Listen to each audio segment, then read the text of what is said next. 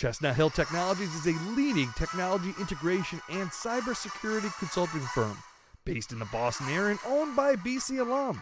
CHT provides world-class strategy and consulting to Fortune 500 and mid-cap firms throughout New England and nationally, including State Street Bank, Amaj Pharma, and Intel Corporation.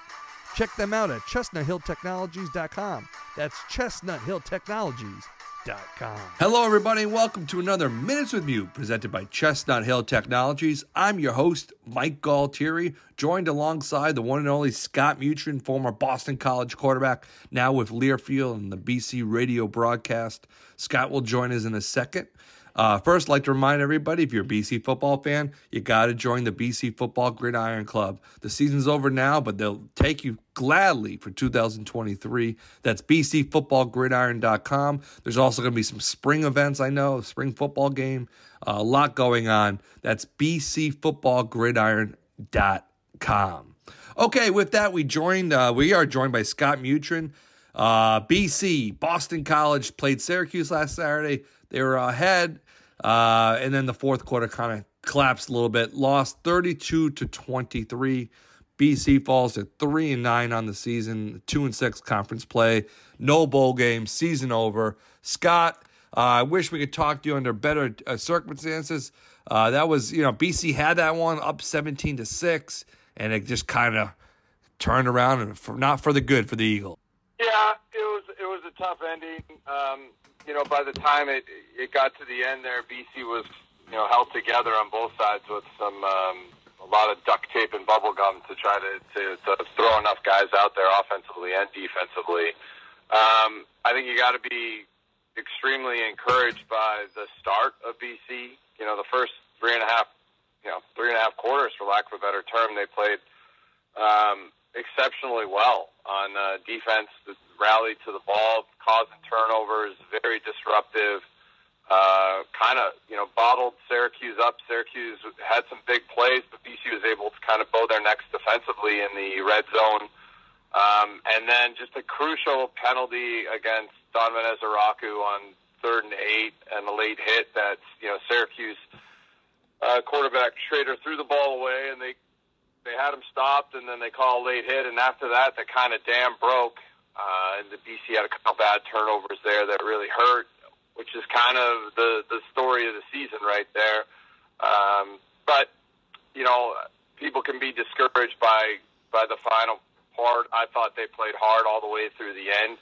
I thought the guys that were out there really gave a lot of effort and played for each other. I'm sure a lot of the, especially for those seniors, they were trying to send them off the right way, and unfortunately, it just, as I said, the dam broke, and then they just weren't able to to stop Syracuse anymore at that point, and unfortunately, ended up on the wrong side of the scoreboard. Evan Moorhead, 29 for 38, 252 yards, 2 TDs. As a former QB yourself, how do you kind of grade out his performance and just his general stretch here in the second half of the season, getting a lot of playing time? Yeah, he made progress. He hasn't played a lot of football. I think you see that in moments. If he has a clean pocket and he's able to deliver the football on time, he has a very dynamic arm. He can make every throw on the field. He's not as mobile or slippery as Phil Dracovic was, or some of the quarterbacks around there. But he's a big guy that has a strong arm, and I think he learned a lot. I think he took a beating in that game, but he kept getting up and he finished the game. A lot of credit to that. A bunch of times he's on the ground after taking some big shots, and he gutted himself through it. I think that shows a lot. That's a way to win a locker room as a quarterback. He still made some critical mistakes, and that's awareness. You got to have your time and spatial awareness at that position. Have that in, you hear it all the time when you watch football. That internal clock has got to just speed up a little bit. And I think these last two games were a little bit of a struggle for him. This wasn't Notre Dame at all, but you can't have key turnovers from that position and expect to win, especially when you're down a lot of guys. So. To his credit, he battled. I think it's a learning experience, and, hopefully he continues to grow from this. The only way you learn is to get out there and play and realize, what's going on out there and how to adjust and how to speed up your clock and just how to manage the game. I give him a lot of credit, and I think the best thing you can say is you saw the best wide receiver that's come through BC in the last 50 years, probably. Finish his career out on a high note. He gets 200 catches on the year, over 3,000 yards for a career, and breaks Telvin Martin's touchdown record at BC. He's now got every record in the BC receiving history. So kudos to him. He was from where he started to where he ended. He's a tough player that's really dynamic, has ability to create a lot of space. He's very dynamic after the catch, and just a very polished receiver. He really worked on his craft in his 4 years at BC and continued to improve, and helps his stock going forward in the NFL. He doesn't have the metrics of a lot of the big time wide receivers out there. He's not the biggest guy. He probably is not going to run like a 4.3, but he's really quick in space. He creates separation, which is something NFL teams look for, and he's got strong hands. I give him a lot of credit for the hard work he put in to improve in his 4 years at BC, and he deserves all the accolades he gets for all the records in which he broke at Boston College, and I wish him nothing but the best. Yeah, 29 total TD reception in his career. As you mentioned, virtually every record wide receiver for Zay Flowers. And, Scott, I give him credit, too. This is a tough year, senior year, it came back. But there's no question he had a full effort down the stretch of the season. Even one of the games, you couldn't qualify for a bowl game, not much to play for. But Zay was always gave it 100%. Yeah, and I think that doesn't go unnoticed to NFL teams. The numbers and stuff matters, but he's out there playing for a fourth win on the season that's not going to send him to a bowl. It's his last game. Could have easily just, hung it up and just said, I'm good with where I'm at. I'm going to work on my NFL career. And he played, through the last snap. That's a lot. That says a lot. He played for his teammates. He played very hard. He didn't quit. And that goes a long way. It's easy to fold up tent nowadays and just say, hey, I'm going to go get ready for the NFL. He didn't do that, and that says a lot to his teammates. The respect he showed them, the respect he showed the game, is something that a lot of these young guys can learn from. Okay, I'll also get your take on Phil. I know he could come back for another year. Do you think he will? Phil Jurkovec, I'm talking about, with BC. Will we see him, or is his career over with Boston College? I don't know. I mean, I don't have any insight to that, but, with him coming out for senior day and all that, he does have another year. Sure, he's got to weigh his options as to what's best for him, whether that's testing the NFL waters, whether that's staying at Boston College, whether that's going somewhere else where he can rebound from these last 2 years, which have been tough for him injury-wise. You feel bad. Phil came on board and did a great job at Boston College and showed a lot of heart and leadership. This year wasn't what he expected. He had to go through a lot there, growing pains with a new offensive line at the beginning of the year. And, in the end, he's got to do what's best for him. I wish him, nothing but the best. He's a great kid with a great family, and he's got to, weigh his options as to what's best for him at this point. He's done a lot. And, unfortunately, this year did not turn out as he wanted. And also, too, big picture, I know you talked to Coach Hafley after the game. Obviously, a tough fourth quarter. Just give some BC fans some insights kind of behind the scenes. What was he like afterwards, and how do you think he's kind of evaluating this whole situation this season? Chestnut Hill Technologies is a leading technology integration and cybersecurity consulting firm based in the Boston area and owned by BC alum. CHT provides world-class strategy and consulting to Fortune 500 and mid-cap firms throughout New England and nationally, including State Street Bank, Amaj Pharma, and Intel Corporation. Check them out at ChestnutHillTechnologies.com. That's ChestnutHillTechnologies.com. Well, I mean, there's a bunch to throw in on this. One, like in the secondary, you're looking at the end of the game, and you have a lot of freshmen out there. They didn't have anybody left in the secondary. You were down Elijah Jones going into the game. Josh DeBerry was out with injury. Then you lose C.J. Burton in the, I believe it was the end of the first half. So you were playing with a lot of young guys out there and doing their best. Like a couple of the touchdowns are, you had true freshmen out there playing some really good wide receivers from Syracuse, and they just weren't able to hold it together. That's just, injuries are a part of the game. That's what happened. No one feels sorry for you, but you're down a lot of guys there. But you saw some encouraging, and some encouraging moments. Donovan Ezeraku did have a tough penalty against him in the fourth quarter, but he also had 3 sacks. He was dynamic. He was a force. He had a great year as a sophomore and a young sophomore. I think he's 18 years old. He played really hard. There's some encouraging signs there. I do think that there's a lot out there. You see it on social media about BC throwing punches after the game and whatever happened there at the end. But Jeff Hafley made. He's disappointed that they just couldn't finish out the way he wanted.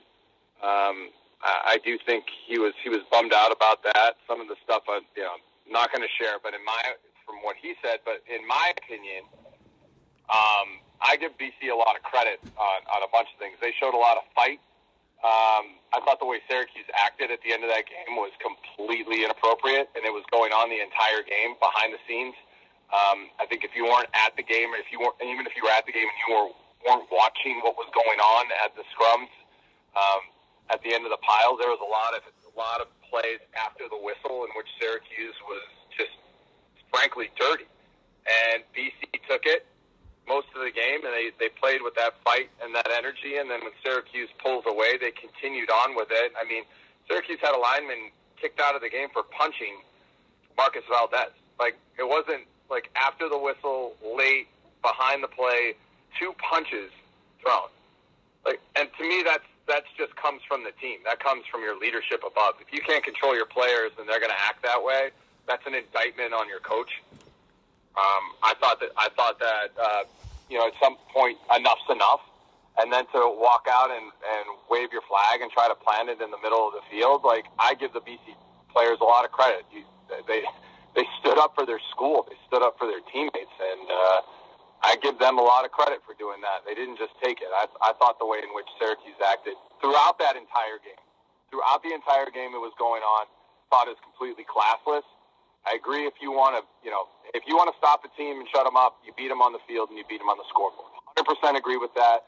And if you win and you get the right to puff your chest up and throw your bragging rights out there, totally get it. If you don't like it, beat them. I'm a firm believer in that. But there's also a way in which you play that is just a way in which I just don't think is acceptable.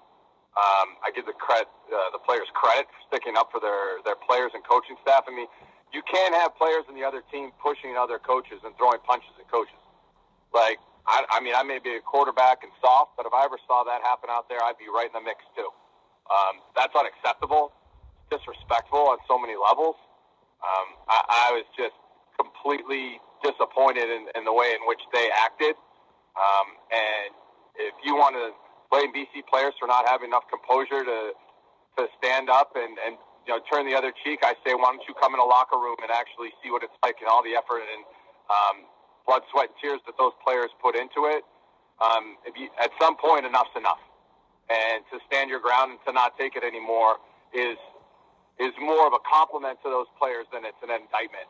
So as a fan, as an alum, as a former player, I love to see that fight. And I think BC has a lot to put in the tank for next year as to remember in the way in which they were disrespected by them and, frankly, some other teams. And I think that that's going to be something that the coaching staff going forward really emphasizes.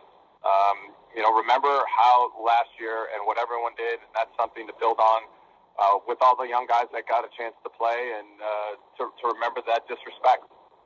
Yeah, no, 100%. That's the answer. You got to follow the Syracuse game away for next year. No doubt about it. They've now beat us twice in a row at home, and it's Cuse in there. So you got to load up. You got to fire away with them next year. Just to clarify, what you said, coach got hit. That was Coach Hafley, you said, by a punch from Syracuse. I'm not sure if the TV cameras caught that. Yeah, the TV cameras didn't catch that. Coach Hapley got pushed. Another coach on the staff got pushed by one of the Syracuse players. I'm not going to really get into all the other, I'm just going to say it was going on the whole game. I saw it. I was right there. I'm not blind to it. People can say and have their opinions to what they want. TV cameras don't show you everything. I saw what I saw. I know what happened. I saw it going on the whole game. And frankly, if I was the coach of that team, I would be disappointed in my players instead of encouraging it. Yep. So Syracuse is 7-5, 4-4. So they will play in a bowl game. Be interested to see where they go. BC though, 3-9, 2-8. 2-6 in conference play. Scott, what's your I guess, how are you going to walk away from this season? What are you going to think about when you think about 2022 Boston College? Yeah, I think there's just a lot of disappointment. You had some expectations with the skill guys coming back. You're bringing in an entire new offensive line. You get injuries at crucial positions, the inability to really put an offensive line out there on a consistent basis. You turn 2 defensive tackles into offensive linemen during the year. They went through a lot. They played a lot of young guys, 22 to 24 freshmen to redshirt freshmen played. I just think that it was a Murphy's Law. It's like everything that could go wrong did. And they just weren't able to weather the storm earlier in the year. I feel that Rutgers game kind of set them back because they were winning that football game and to lose it the way in which they did was disappointing, and it took them some time to recover from that. I saw progress. I saw them improving. I think you see some talent that's out there and the ability to grow and build on. We'll just see. Hopefully Coach Hapley and staff, they stay intact and they're able to bring in some other recruits this year, and then continue to build upon the foundation of what they have right now and maintain some of the the talent that they have. There's some young guys to be encouraged by that on both sides of the ball.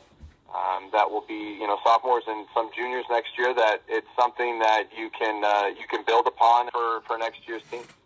Well, Scott, we thank you so much for joining us each week in and week out. And like you said, there are a lot of young prospects, and you have to think the tide will turn as we head to 2023. But bottom line, Scott, thank you for joining us on the Minutes with Mew. We really appreciate it. Always appreciate your insights and listening and following to you on the broadcast as well. Well, thanks, Mike. I appreciate it. And I know today was a little more I actually took a stance more than kind of just towing the line a little bit there, but I think there's just a lot of misinformation and other stuff that's out there that you felt that you needed to address. And I felt that I needed to just say that, especially at the end of the year.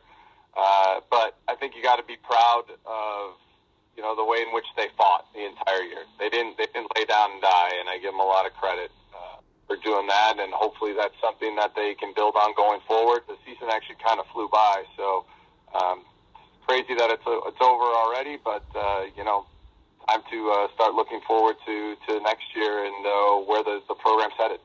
All right, Scott, thank you so much for the time. Appreciate it. Thanks, Mike. Chestnut Hill Technologies is a leading technology integration and cybersecurity consulting firm based in the Boston area and owned by BC alum. CHT provides world-class strategy and consulting to Fortune 500 and mid-cap firms throughout New England and nationally, including State Street Bank, Amaj Pharma, and Intel Corporation. Check them out at ChestnutHillTechnologies.com. That's ChestnutHillTechnologies.com.